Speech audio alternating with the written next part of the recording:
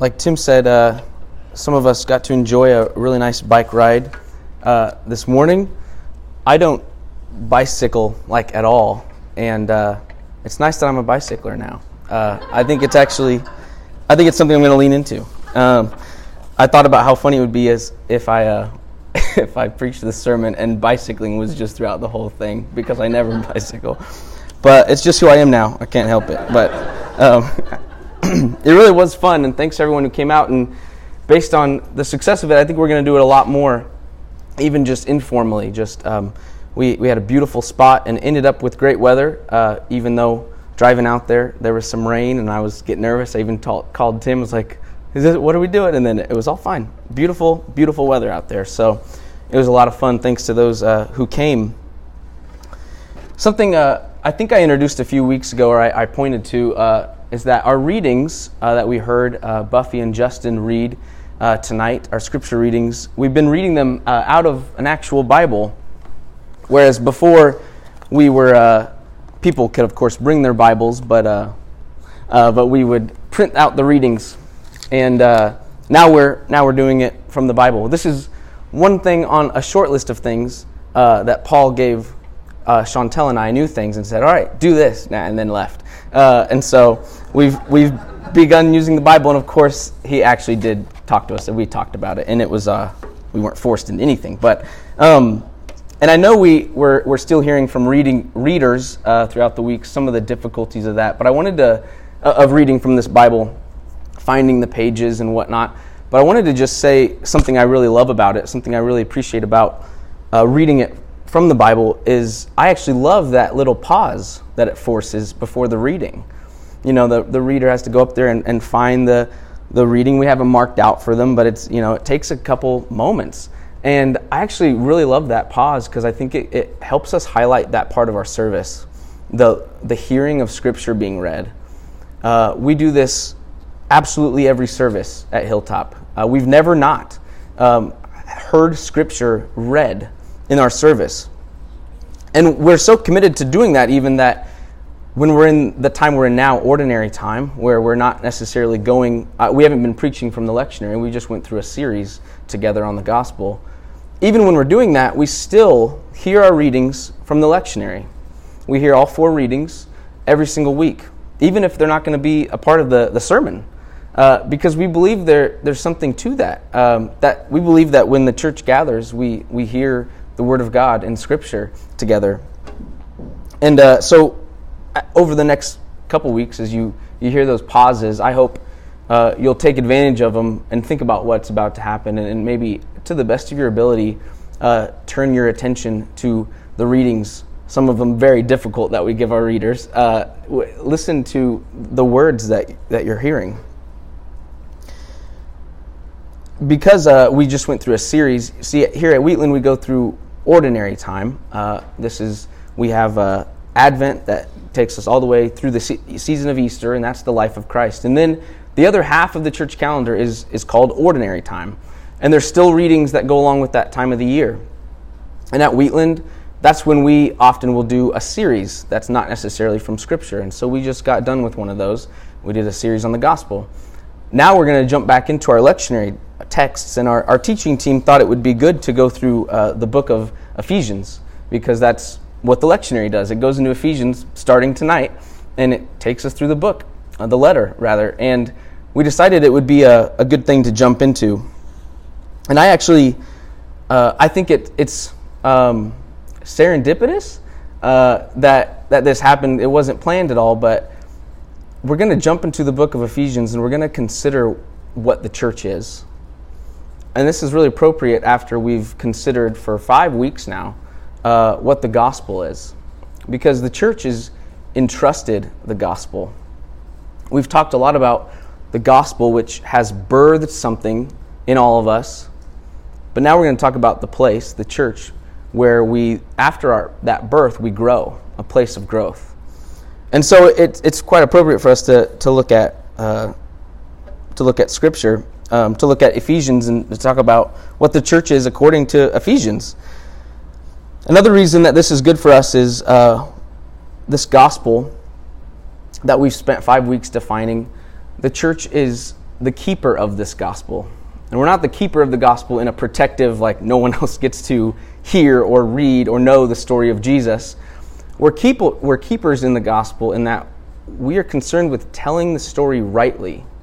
Well, we talked about that a little bit last week, that Christians tell the story of Jesus, and we're very concerned with telling it rightly. And so in that sense, the church is the place where this gospel is embodied into a gospel culture. So tonight, may the words of Paul in Ephesians, for his former congregation, may they be made alive for us as we examine our own hearts. Let's pray. Lord, may the words of my mouth and the meditation of all of our hearts be pleasing in your sight, O God, our rock and our Redeemer. Amen. So the church is kind of like riding a bicycle. I'm just kidding. I have nothing. Jumping into Ephesians, and I do invite you to open your Bible. We heard that read once from Justin already, from Ephesians chapter 1. But I encourage you to have your Bible in front of you as we do this and poke around at it with what we're talking about. So Paul helped equip this church at Ephesus, and he was there for at least a couple years. This is a former congregation. And years later, while in prison, Paul writes this letter to the Ephesians. And unlike his other prison letters, we call them, or captivity letters, unlike those, Philippians, Colossians, Philemon, unlike those, Paul in Ephesus, to the church of Ephesus, he doesn't address a lot of specific issues. See, we can read Philippians and see some specific issues that the church at Philippi needed to hear from Paul. And when we go to Ephesians, we don't get as much of that, which is actually one reason why scholars think this is a circulatory letter. This is a letter that was for all the churches around Ephesus. It's not as specific to one congregation.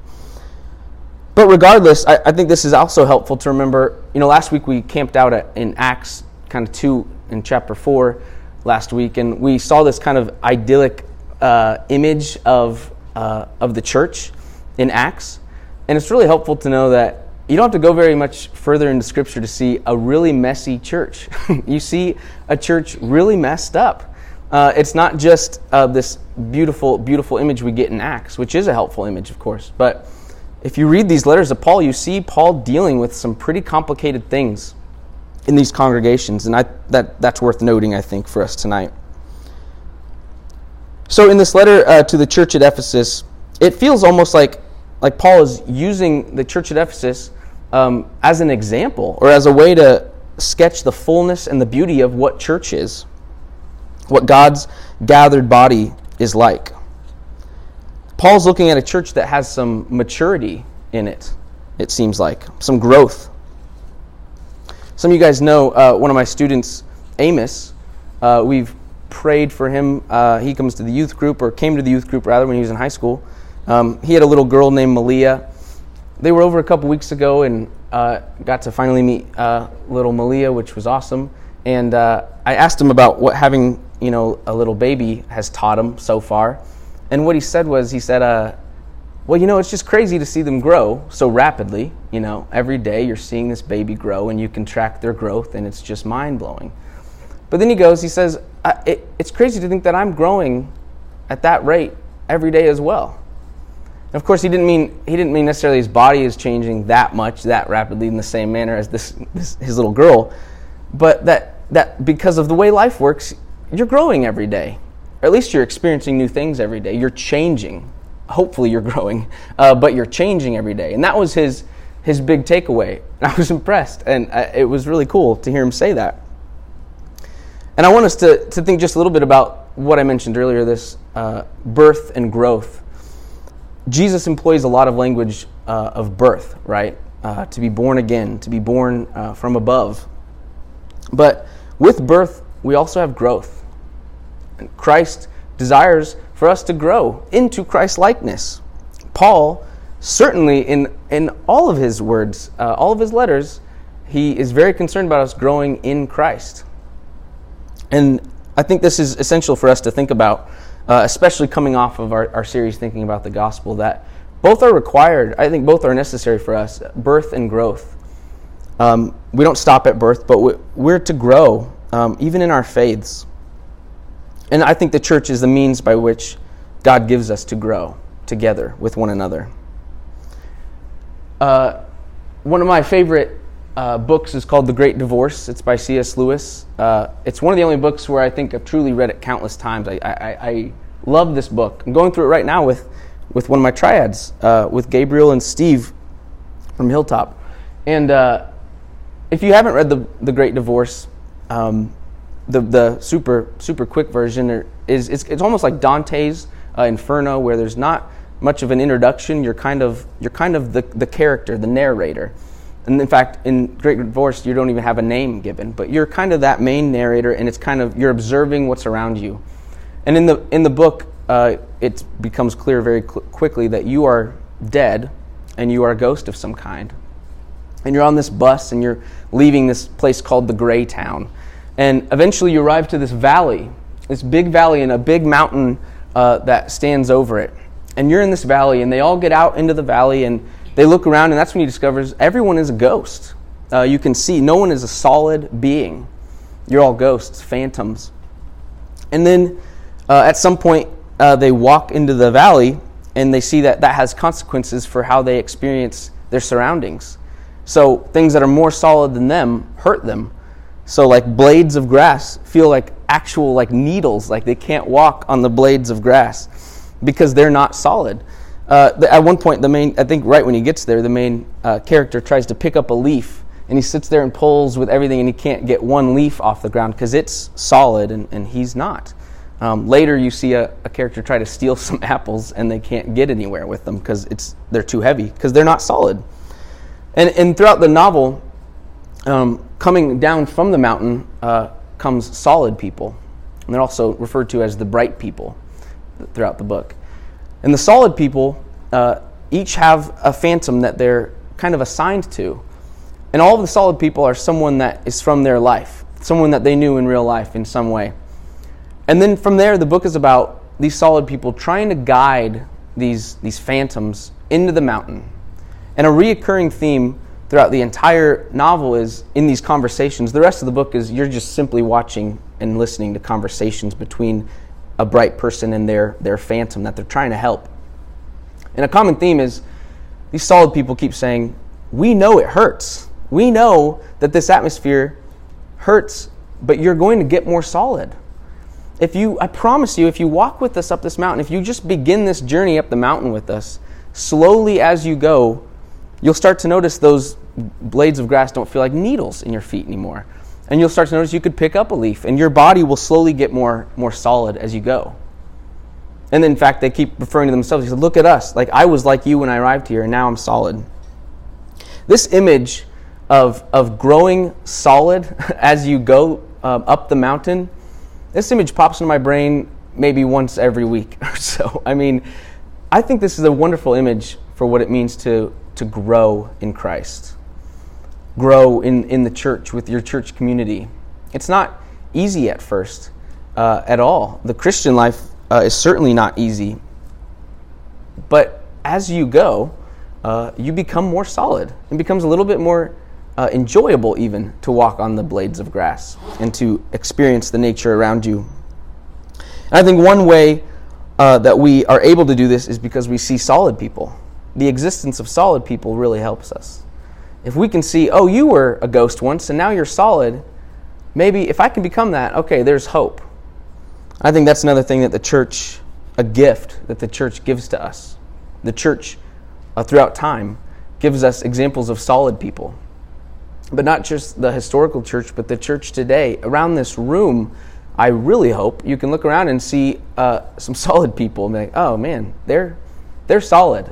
They give me hope that if I continue down this journey, I'll continue to grow. C.S. Lewis, in another book, uses this phrase, deep church. And he's referring to churches needing to have just historically rich ideas of the church. And what it is just acknowledging that we're not inventing this. This thing, church, we don't get to invent it. And we're not inventing it. This is one of the ideas behind, the line in the Apostles' Creed, communion of saints. We see that there's others before us, that there's a whole history of people before us. this idea of deep church. So the church reminds us that we aren't lone rangers inventing this all as we go. In fact, we don't even get to invent it as we go, but many have gone before us on this path. This is one reason that we remember the communion of saints. Currently, I'm reading the biography of Eugene Peterson, who here at Wheatland we call Saint Eugene. And just reading this guy's life, who I didn't know, is encouraging me. I'm seeing a tiny sliver of the communion of saints, I feel like. Another funny example of this, as I prepared for this sermon, was right before Paul went, he gave me this book. He knew we were going to go through the book of Ephesians later on, and he gave me this book and he said, you should use this. I had asked for a different gift, a send-off gift. I had asked for a couple locks of his hair, which some of you will know is a Lord of the Rings reference. But and it was really interesting as I prepared for the sermon. I'm not that much of a note taker. Paul is a note taker, and so I'm reading Paul's thoughts. It's like he's haunting me. I'm reading his thoughts on the sermon I'm going to preach tonight. And I'm seeing his thoughts through these chapters and what he underlined and things he wrote. One part that I read, just right next to it, all he wrote was Tolkien. And I read that portion that it was next to probably 70 times. There's no connection to Tolkien. I think he's messing with me. But it really worked. But that was a really funny reminder to me this week that we didn't invent this. That people have gone before us. We can try to reinvent church as much as we can, but we will always be following people before us and the Holy Spirit working through those people. So Paul begins his letter to the church at Ephesus with really these verses we heard tonight. They're a doxology. It's actually one of the longest sentences in the New Testament in its Greek, and it reads very poetically if you read it. These first words, this doxology to God, it's giving glory to God for all that he's done. It speaks about what he's done for humanity on a cosmic scale. It starts out so big. We're going to talk about the Ephesian church, and yet where he starts is cosmic. He talks about all that God has done for humanity. He begins his letter to them by zooming out quite far. I think as far as he can go. But when he does this, he's mapping the church. He's showing them where they are in this story, in this map, this cosmic, on a cosmic level. But Paul's also, just like he's not afraid to speak in cosmic terms, he's not afraid to speak in ordinary terms or quotidian terms. A word I only know because I came across it, a book called Quotidian Mysteries by Kathleen Norris. I got a thumbs up. So it's a good book. Very good book. A very great writer. And I didn't know what it meant before, but it means ordinary. We're in ordinary time. We're in quotidian time. And we all know the rule. If you explain a pretentious word, it makes it not pretentious. You can just use it. And I explained that I didn't know it, and now it's okay to use it. So Paul can work in these letters he starts on a cosmic level, but he's also so good at getting into the ordinary, the nitty-gritty, which is something I think this series going through Ephesians for us, I hope it will do the same. I hope that we'll be whipped back and forth between cosmic words and quotidian words, and that we'll think about everything in between. I want to read our passage to you again in the words of the Message. We'll stick with this St. Eugene theme. And I actually want to invite you to close your eyes as I read it, not to read along, but to close your eyes. And as I read it, I want you to listen for any time he says we or us or even you. I want you to think about like this room. Like think about it actually referring to us at Wheatland. And it's going to be on a cosmic level, but think about it referring to us. How blessed is God, and what a blessing he is. He's the Father of our Master Jesus Christ and takes us to the high places of blessing in him. Long before he laid down earth's foundations, he had us in mind, had settled on us as the focus of his love, to be made whole and holy by his love. Long ago, he decided to adopt us into his family through Jesus Christ. What pleasure he took in planning this. He wanted us to enter into the celebration of his lavish gift-giving by the hand of his beloved Son. Because of the sacrifice of the Messiah, his blood poured out on the altar of the cross, we are a free people, free of penalties and punishments chalked up by all of our misdeeds.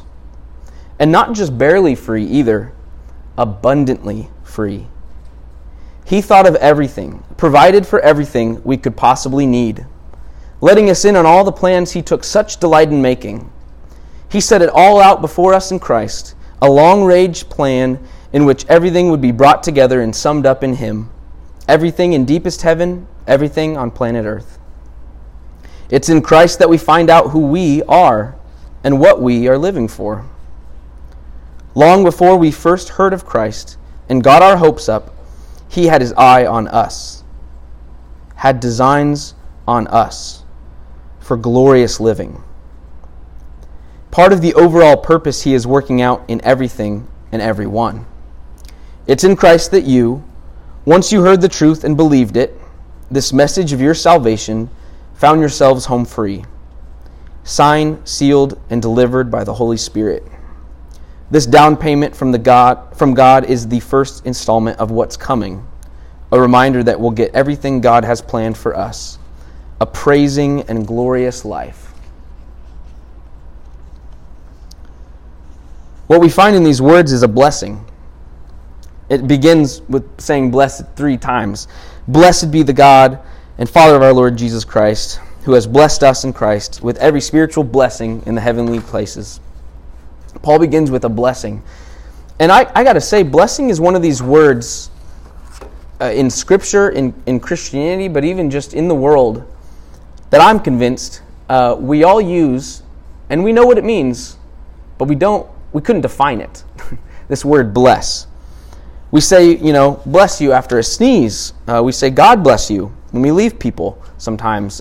In marriage, you might ask the parents or the father for a blessing, like it's a thing they're giving to you. Can I have your blessing on this? We are told to count our blessings. And with all these examples, I think in all of them we know what we mean, but I don't know that I could define the word blessing. It especially complicates it for me when in Scripture, in the Psalms, when we bless the Lord back. I can understand blessings as something he does to me, but bless the Lord, O my soul, all that is within me, bless his holy name. What am I doing when I'm blessing God? I don't know. And even in Scripture, it's kind of hard to define blessing. Eugene Peterson has some really great words for us in this, and it's up on the... Oh, is there one before that? Thank you. You can't even probably read that anyway. But the blessings begin in Genesis as God blesses Adam and Eve, Noah and Abraham. Before we know it, the people who God blesses are passing on the blessing. Isaac blesses Jacob. Jacob blesses his sons. Moses blessed the 12 tribes. The blessings accumulate, and in the pregnant phrase of Gerard Manley Hopkins, they gather to a greatness in the Psalms, and they punctuate the language of Jesus. Of course, the Beatitudes are a good example of that. Blessed are. The language of blessing comes to a flourishing finale in Revelation. 7 blessings scattered throughout the text. They salt the magnificent apocalyptic poem, and in retrospect, flavor our entire Scriptures with blessing. And then he goes on to say this. He says, we receive the blessing and absorb it into our obedience. It's not long before our language exudes what we are living. And that last line, I really think pertains to us tonight. It's not long before our language exudes what we are living, where our language feels like it's greater, way further than what we feel like we're living every day. This, to me, speaks to this cosmic quotidian spectrum. Scripture speaks of blessing in the sense of an inheritance, as something that God gives to us and we in turn pass on to others. In verse 13 of what we just read, we hear that the inheritance that we have all received, it's defined, the Holy Spirit. We are all received into the breath of God. We have the breath of God, the living breath of God, the Holy Spirit in us. That's our inheritance. And in the passage, it's called, the Spirit is called an inheritance toward our redemption, that we might live to the praise of His glory. Or as the Message had said, a praising and glorious life.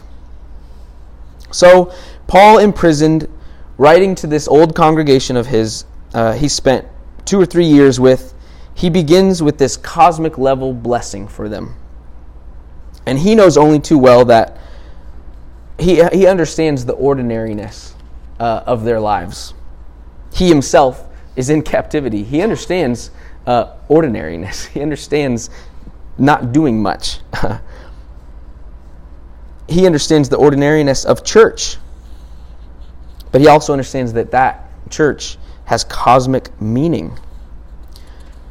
The language of this doxology and of this blessing, it exudes what we are living. It exudes what they are living, but it reminds them of their growth in Christ, and that what they're doing every day, it's also happening on a cosmic level, as well as a quotidian level.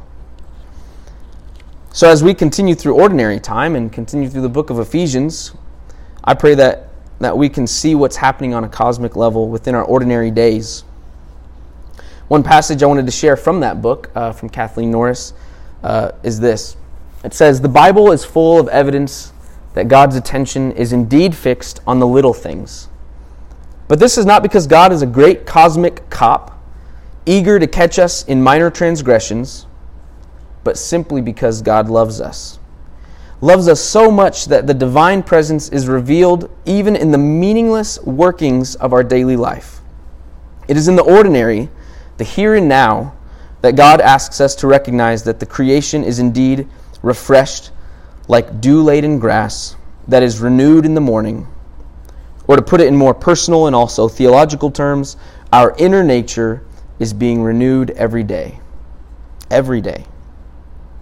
She says, seen in this light, what strikes many modern readers as the ludicrous details in Leviticus involving God in the minutiae of daily life, it might be re-envisioned as the very love of God. God's involvement with us every day in the here and now, in the ordinary, is an aspect of His cosmic love for humanity. As we do things like ride bikes, which I do all the time, as a church, when we do things as a church like triads, when we do things like morning prayer, especially the mornings where it's really hard to drag yourself to it, when we do things in our own lives, aside from Wheatland, like doing our dishes, like changing diapers, like driving to our job for the day, or driving home, or putting together our budgets. When we do this, we're involved in the love of God. He is present in every single one of these. As we at Wheatland think about our everyday involvement in the life of the church, both communally, what we do in here, but also what we do individually, may we zoom out every now and then and find God's blessing in it. That He's making known to us the mysteries of His will, and in so doing, giving us a life of praising His glory. When we zoom out and think about the church on this cosmic level, this is what I think we'll find. One more line from Eugene Peterson, and this is, if you hear nothing else. When we zoom out like this, I think we find that the church is not what we do. It's what God does, although we participate in it. The church is not what we do. So, whether it's a glorious worship session like we heard described in 2 Samuel with King David today, or whether it's gathering a few to ride some bikes, this church is what God's doing, not what we're doing. We're going to enter into our time of communion now. Pray the prayers that prepare us, and I cannot think of a better example of the cosmic and the quotidian coming together in one act. Something so ordinary, like bread and a cup, has cosmic meaning. God's love is made known to us in this very ordinary act, and yet huge, overwhelmingly huge act that we get to partake in, receive every single Saturday night.